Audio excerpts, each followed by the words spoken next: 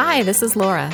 And this is Nikki with the Stardust Society, inspiring you to stop getting in your own way and start building an art biz and life that you love.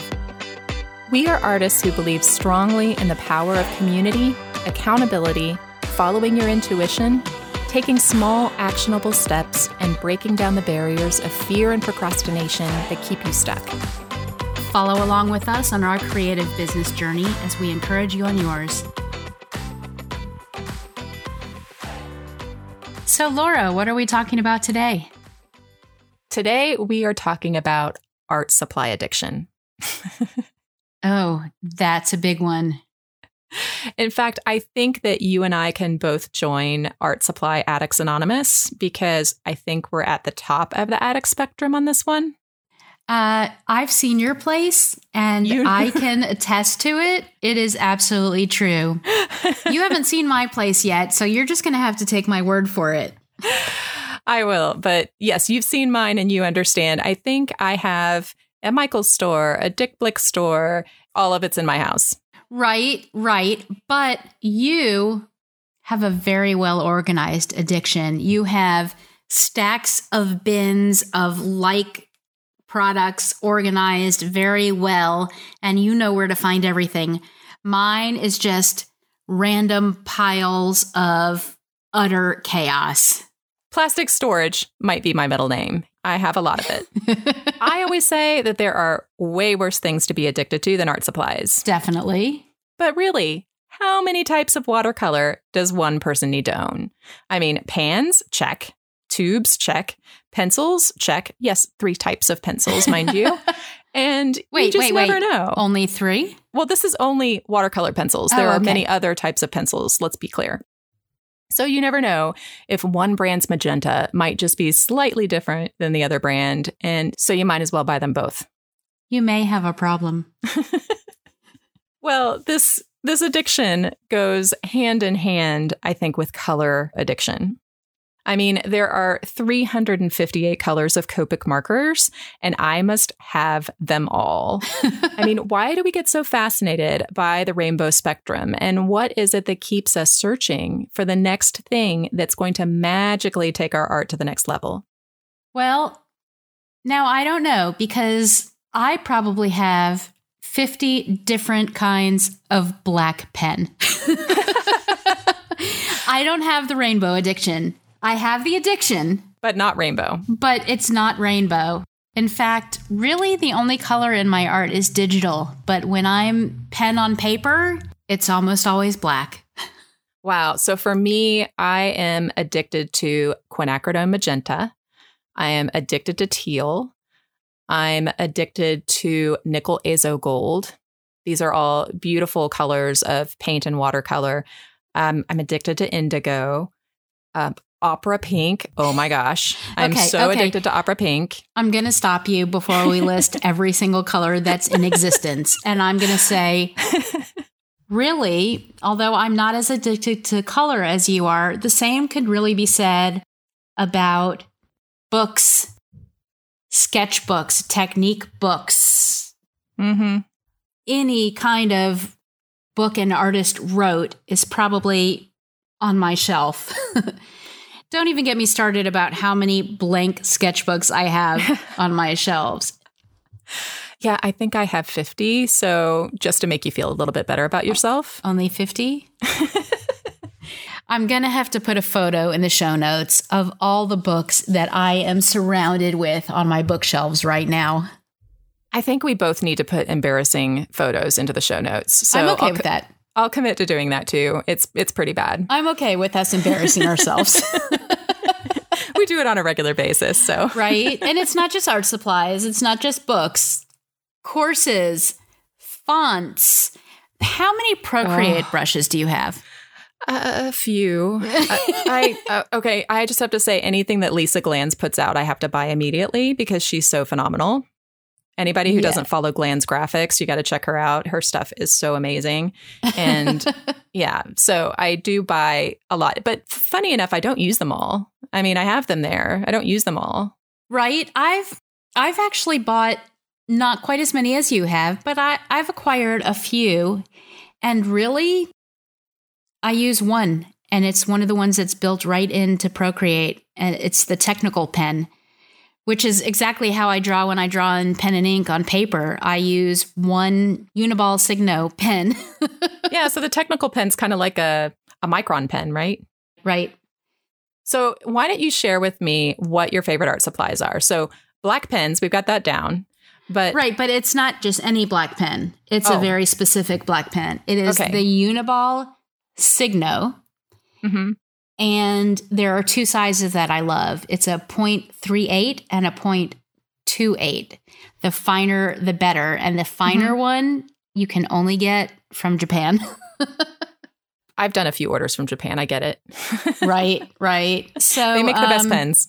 Yeah. So I am in love with the Uniball Signo. My other favorite art supplies are a Moleskine Japanese album, the accordion fold sketchbook. It comes in a pocket size that's like 3x5, and it comes in like a 5.5x8, I think, size. And those are amazing because you can do just one continuous drawing for months and months and months. You showed me one. You showed me one of yours that had black and white. It had women and gardens and florals and botanicals. Oh, there's not just one. Oh, wow. As I said in episode 7, when we talked about art challenges, I actually filled 5 or 6 of them. I may be a little bit obsessive. You never. No, never. So my favorite art supplies, I am a huge fan of Copic markers. You know, I've been teaching Copic classes for over 10 years now. Tell me about Copic markers because I've never used them.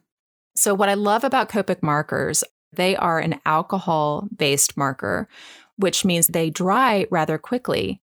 The Copic ink pushes around and blends seamlessly, which is very different than, let's say, a water-based marker that will leave a lot of streaks. I mean, there are times when you might like to have that in your art, right? That texture. Mm-hmm. But what's great about the Copic markers is you can get this really smooth blended gradient and create gorgeous, gorgeous colors. So people love to use it in the comic book world, you know, in manga, in those types of illustrations and drawings. I use them in my own classes that I teach with digital stamps and we normally do greeting card designs. We do one a month all together on Zoom, which is super fun. And I'm also working on making some offerings available online in the future. Cool. That people can take whenever they want. But I just absolutely love these markers because they do come in the spectrum of the rainbow and you learn all about color layering, and it's just so fun because you can sit in front of the TV and do it. You know, it's not super messy. But I want to know how many you have. I have them all. And I have a special case for them that's nice and organized where they all fit inside. It's kind of beautiful. Of course, I might have to give you a photo to share. A little OCD about that, maybe. Just a little bit. Now, when it comes to other mediums, I love watercolor, and I do think that it's important when you can to purchase fewer art supplies that are of higher quality. And I think if anybody could have given me advice years ago, I kind of wish they would have said that to me because I went out and bought everything that I could find that was in perhaps my price range at the time to have like the most colors and the most things, when in reality, I could have done with a lot less, but just having it be higher quality. Right. So I'm a big fan of Arches 100% cotton watercolor paper. I think it's beautiful. I love the cold press. I love, love, love Rosemary & Co. brushes. This is a British company. You might be able to find them in some art shops where they might be sold somewhere in the United States, for example, but I order them online. And they make more than just watercolor brushes, but their watercolor brushes are fantastic. And they make a particular one that's a round sable brush that is a travel brush. And what I particularly love about the travel brushes is that they have a metal protective cover on them. Have you seen those, Nikki? Yeah, I've seen them. They basically come apart and you can store the half with the brush inside of the metal handle. And that way, when you travel, you can protect that expensive brush tip that you just spent a chunk of change on. So speaking of travel brushes, how do you feel about the watercolor brushes that hold water? Have you used those? I like those. I've used those in classes before, in watercolor classes that I've taught, and I think they can be great. It's a cheap way to dive into watercolor, and they do make sense if you're out doing urban sketching, for example. Right. And for those that aren't familiar with urban sketching, we'll put a link to the Urban Sketchers group in the show notes. But that's where people go out into the world and draw what they see. They draw architecture. They might draw the coffee you're having that morning at the cafe. You know, it's just getting out and really seeing the world. Or the building across the street from you. Exactly. And so with that, not having to have water with you, like a tub of water, is really essential. So when you're traveling, that's super useful to be able to have. Yeah. I also use a collapsible one that I really like. It's a cup for watercolor that you can collapse down, and then you can just go to the restroom and fill it up, you know, if you were out and about somewhere. That's cool. I love Daniel Smith watercolor paints because, I mean, you can paint with amethyst, for heaven's sake. So I'm not a big watercolor person, but again, as I talked about in the challenge episode, I have these Fabriano watercolor cards, basically, that they're not heavy duty enough for some serious watercolor painting, but they're great for drawing and light washes. So what I did when I did all my nude drawings was the pen and ink drawings on the paper, and then I just added a little bit of watercolor, probably using those brushes that hold water. Right. And and just added a little light wash of color here and there. Well, sometimes just a hint of it is really nice. It got me kind of excited about learning to do more watercolor, which one of these days I'll do. Well, now you know what supplies to buy when you're ready. I do. I'll just refer back to your list. So one of the other things that we both truly share a passion for in our art supplies is our iPads and Apple Pencils. Oh my gosh. I cannot live without my iPad Pro and my Apple Pencil. Well, I probably could, but why would I want to? When I started out, and it's sort of ironic, right? Because I have an entire condo that's full of art supplies, like not just a few, like thousands of dollars worth of art supplies. And yet I spend 90% of my time on my iPad. Same. But I love it because it's so easy to take with you. They've built it in such a way now with apps like Procreate. And, you know, that could be another episode where I think we'll talk just about all of the different apps that we love. And the different tools that we use. But there's some amazing apps that can mimic real paint. It can mimic things. It'll look like you just did a watercolor painting and you did it digitally with a pencil and this iPad. You can take it on a plane. In fact, I did half of my portrait challenges on planes, and I think I entertained half the plane because they couldn't figure out what the heck I was doing. So it definitely is an amazing tool to have. And it also syncs so nicely with your computer so that if you are working on surface pattern design and maybe you want to work on Adobe Illustrator, you can actually just take something from your iPad and shift it over to Adobe Illustrator in about 5 seconds. Yep. So what other mediums do you enjoy working with, Nikki? Well, my other really big love, which sadly, as I talked about before, is on the back burner for now, is encaustic. And I know a lot of people don't know what encaustic is, so I'll give you a little brief description. Encaustic is a painting medium that's made out of beeswax. So I know you've done some. I have. In the past, but you're not currently doing it either. Right. I did it about 10 years ago before I got a dog who wanted to stick his nose in the hot wax all the time. Oh, yeah. Well, I just tell people when they buy an encaustic piece that the cat hair is free. But anyway, so encaustic is a painting medium that the actual medium is beeswax and Damar resin crystals, which come from pine trees. So like watercolor, the medium is water. Oil paints, the medium is linseed oil, usually. Encaustic, the medium is beeswax.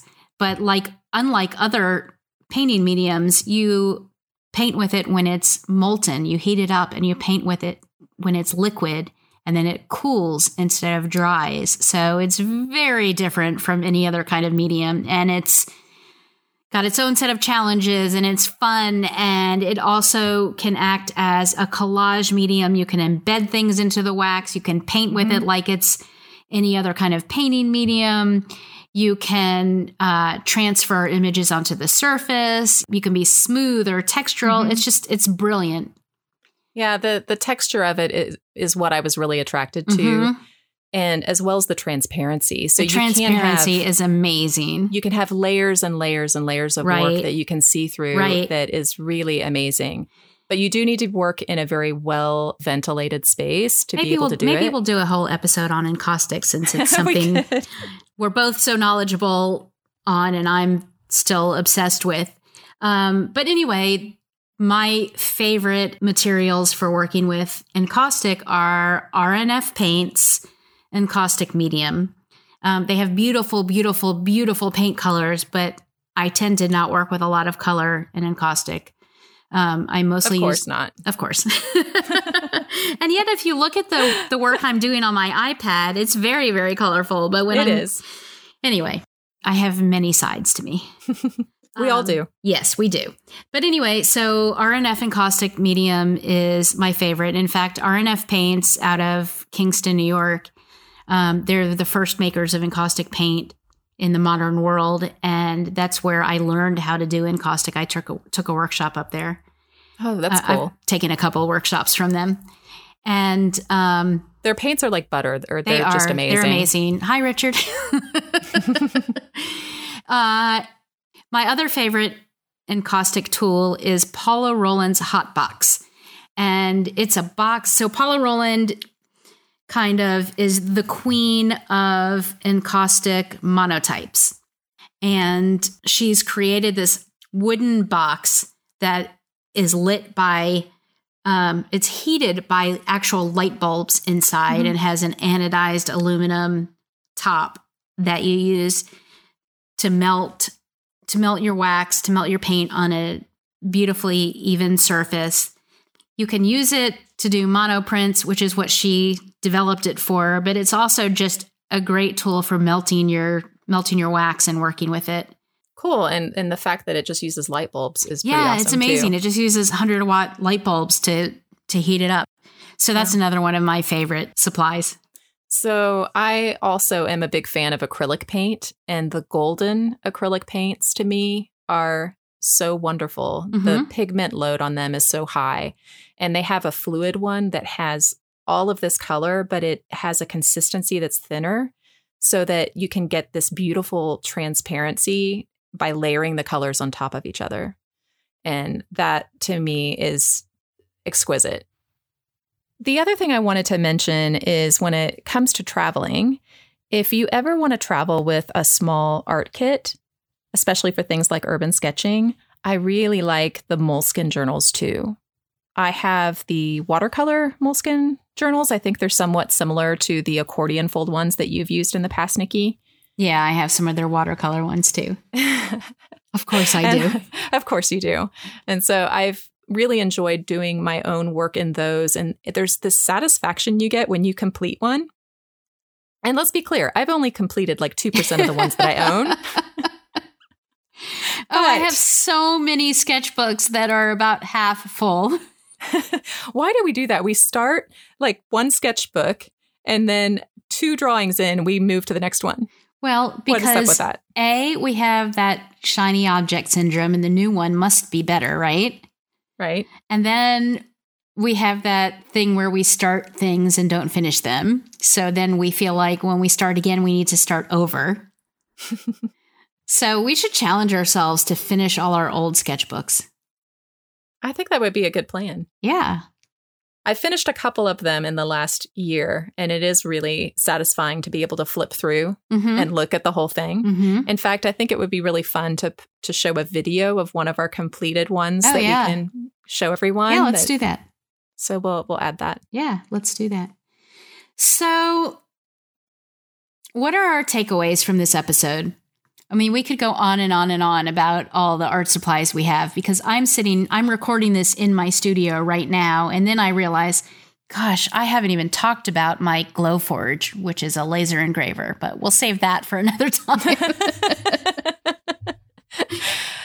I think that there are a few takeaways. And one of the things that I'm personally doing is realizing how much that I already have. And I love it all. But for those of you that know KonMari and the whole thing about sparking joy, all of it sparks joy for me. All of it? Pretty much all of it. So what I do every year, I go through and cull out what I'm not super attached to anymore. And I have a garage sale. And so when I have that garage sale, I'm able to give a little bit away every year that I wasn't willing to give away the year before. But the problem is the amount of things that come in versus the amount of things that go out is never equal. You know which direction it is, right? Oh, I do. But the good news here is everything that you're buying is a tax write-off. I'm running with that excuse and using that moving forward. It's not an excuse. It's fact. There's no question there. So that's a great idea. And that brings me to something that I've been wanting to do. Well, okay, so there's two things. In culling your supplies and trying to narrow it down and not accumulate all of them, you can donate and you can sell. So one thing that I did last year was I put a big box together of supplies that I knew that I wasn't going to use, and I donated it to our local Easter Seals art program. So you can find places, there's places all over that would welcome your donated art supplies. Your local schools, women's shelters, YMCA, a community center, a preschool, really any place that has kids or adults that... What a great idea. Yeah. You know, at the end of the garage sale that I had last year, I did donate the remainder to an arts association. And then they were able to use those supplies. So for me, knowing that it's going to go to a good home makes it easier. Yes, definitely. Just knowing it's not, somebody else is going to appreciate it with the passion that I appreciated it when I first bought it. Right. And then the other thing that I've wanted to do, which I was planning to do, and then we had this little global pandemic pop up. That thing. That thing. I wanted to have a studio sale where I invited people into my studio and I sold extra artwork that I have that didn't quite fit into a collection or just was remaining from past sales, and art supplies that I accumulated for a technique I got excited about, but then never followed through on. And so that's still, I think, a great idea to have a studio sale. I think it's a great idea. I think we should do one this year when we're able to do these things again. Yes, that's the plan. We talked about having quality over quantity and how that's important. But I also think you shouldn't let that stop you from just getting started creating in something and using what you have available. I have seen phenomenal lettering artwork made with Crayola markers. Probably, I don't know how much Crayola markers cost. So wait, you don't actually need the best of everything? You don't. You actually don't need the top best of everything. Now, is it more convenient and potentially can you have better results? Yes, but we also shouldn't fool ourselves that just by buying the most expensive thing, our artwork is magically going to get better. Right. That comes from doing the work. Right. So the trick is when you can buy fewer great supplies rather than many lesser quality supplies, but don't let the lack of those great supplies stop you from using what you have on hand. Right. Just using exactly what you have on hand. And I know for me, I'm lucky that I have an entire Dick Blick store on hand. Well, and that brings me to one last takeaway. So you have an entire Dick Blick store. What can you do to make sure that you're using what you have and don't get overwhelmed by it? That's really a great thing to think about. And I think one of the things to combat sort of the overwhelm of the amount of supplies that I have available is to create limits for myself. And so it could be giving myself a limited supply challenge and saying, you know what, I'm going to take this set of 12 watercolors and I'm going to learn how to mix these together and create my own colors. And that's all I'm using for this. I'm not going to look at the other 50 things of watercolors that I have. I'm just going to focus on this thing. And especially if maybe it's something I haven't used yet that's in my stash, and saying, I'm going to, I almost want to call it hashtag stash bash, where I'm going to go through and shop from my own supplies. And when I see something on social media and see this beautiful new watercolor that somebody has used, I don't need to run out and buy that. Most of the time, I can create the exact same effect with what I already own. Yes, definitely. So giving myself those challenges, I think, is helpful. And I think it'd also be fun to create some challenges for yourself if you want to experiment in different mediums. And I may do this in the future, is to say, okay, I'm going to challenge myself to do 30 drawings of elephants this month. I'm going to do 30 elephants, and those are going to be across all the mediums that I have, but now I've limited myself to a topic. And so I think that that could be a fun thing to explore all the art supplies that I have, but at least limit myself in what I'm going to be working on so that it's not overwhelming, that I could make anything with anything that I have. I love that idea. Of course, if I do it, it's going to be 30 nude women. So if you've enjoyed this discussion of our obsessive addiction, please subscribe to our podcast and tell a friend. And join us in the Stardust Society Facebook group and share with us what your favorite art supplies are. We'd love to see them, and then try to resist from buying them ourselves. We'll see you next week. See you next week.